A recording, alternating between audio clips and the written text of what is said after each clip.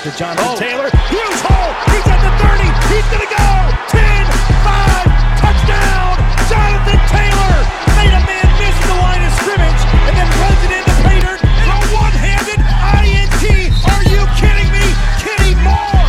What a play by Nyheim Hines.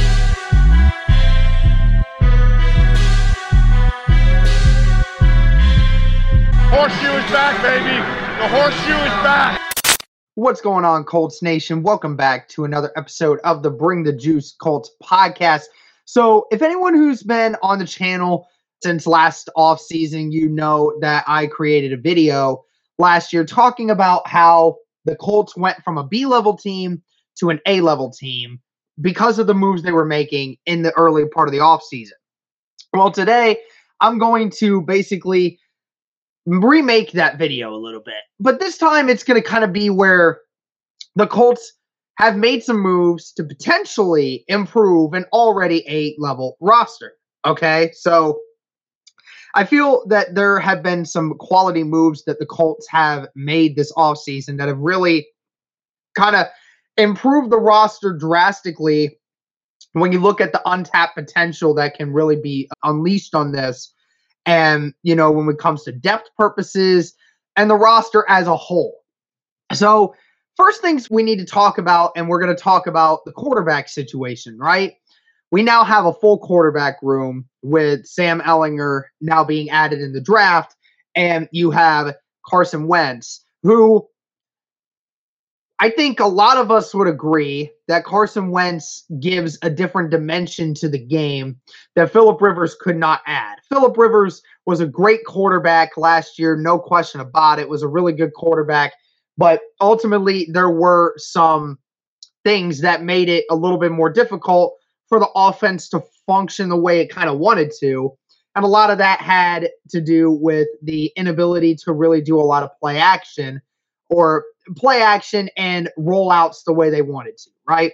We've talked about how Carson Wentz is able to provide that, and the way his game is played, you know, the gunslinging, deep down the field, you know, rollout, escapability is there, you know, that kind of quarterback, you know, and it provides a different element to the game that Phillip Rivers could not provide for Indianapolis. So that is where the potential for the new standard of the Colts offense really opens things up for them to make it even better than what it was in 2020.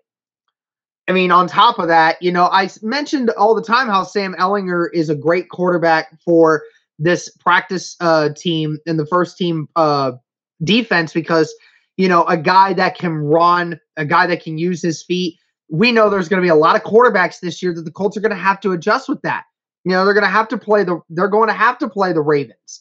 You know, they're going to have to play teams in the AFC that have mobile quarterbacks. Sam Ehlinger is that kind of guy. And you can have a quarterback now that is able to escape the pocket and be able to run with his feet. That's the kind of thing that I'm talking about when I'm talking about improving the roster, because it doesn't help on the game day from the offensive side of things, but it really helps the defense in their preparation for how they are able to predict defenses and work against things like that. We didn't necessarily have that last year that much. And then, you know, obviously we've talked a lot about the depth purposes of, you know, all these veterans coming back. And we talk about the depth on the offensive line. The depth of the offensive line. This offensive line is, in my opinion, the best offensive line in football. But then when you add everything that Chris Ballard has done to ensure that the Colts would not have to go into that issue again, not having to deal with, you know, if Braden Smith or an Anthony Costanzo went down, then we wouldn't have that issue. This time you got Eric Fisher. You went out and got Seven Tevy. You drafted Will Fries. You brought in Julian Davenport. You brought in Chris Reed. All of these different guys to compete for starting jobs and to get that offensive line depth that you so desperately need to ensure that if injuries were to unfortunately happen, you would be prepared, better prepared for this season with Carson Wentz. So that alone just makes me feel so much better going into this season, knowing that if something were to catastrophically happen, that we would be better prepared. and better equipped to handle that sort of circumstance. And then I kind of go to the draft here. You know, we talked about double dipping on the defense, right? Double dipping at the defensive end spot. You know, bringing back Al-Quadin Muhammad. You now have a lot of these different young, high potential guys that are able to boost this defensive end group even more to help with going along with DeForest Buckner in the middle and guys like that, right? It was all about trying to improve on the defensive line because at the beginning of the year, it was pretty good. But at the end of the year, our pressure started getting stagnant and then the secondary struggled, right? And then we know how the secondary is. I think it's going to be even better this next year, you know, with Julian Blackmon getting a full offseason to fully heal and prepare himself and get himself physically and mentally ready for a longer season. Darius Leonard, Bobby Okereke taking the helms at the linebacker position. We'll see how that goes from the third spot. And then, you know, drafting Dayo Odeyingbo, drafting Kwity Paye, young, talented, ruthless, raw prospects that you can transform into players that you want. I mean, that really gives a lot of high potential for this defense and really opens a lot of things up. I mean, this defense was the 10th best defense in the league last year. I can only imagine what Dayo Odeyingbo and Kwity Paye will help bring to this team once things move forward.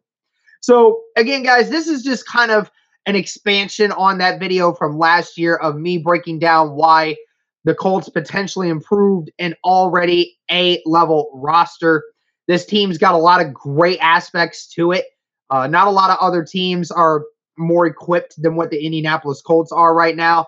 Still a lot of untapped potential still on this team, and that's very exciting for a lot of Colts fans to be able to think about that and imagine just how good this team can actually be if things all go according to plan. Let me know what you guys think. Am I exaggerating the Colts roster? Do you think that there was something else in this list that I didn't mention that could really booster this team and what it's able to do? But be sure to let me know, guys. Thank you so much for all the support. And as always, go Colts.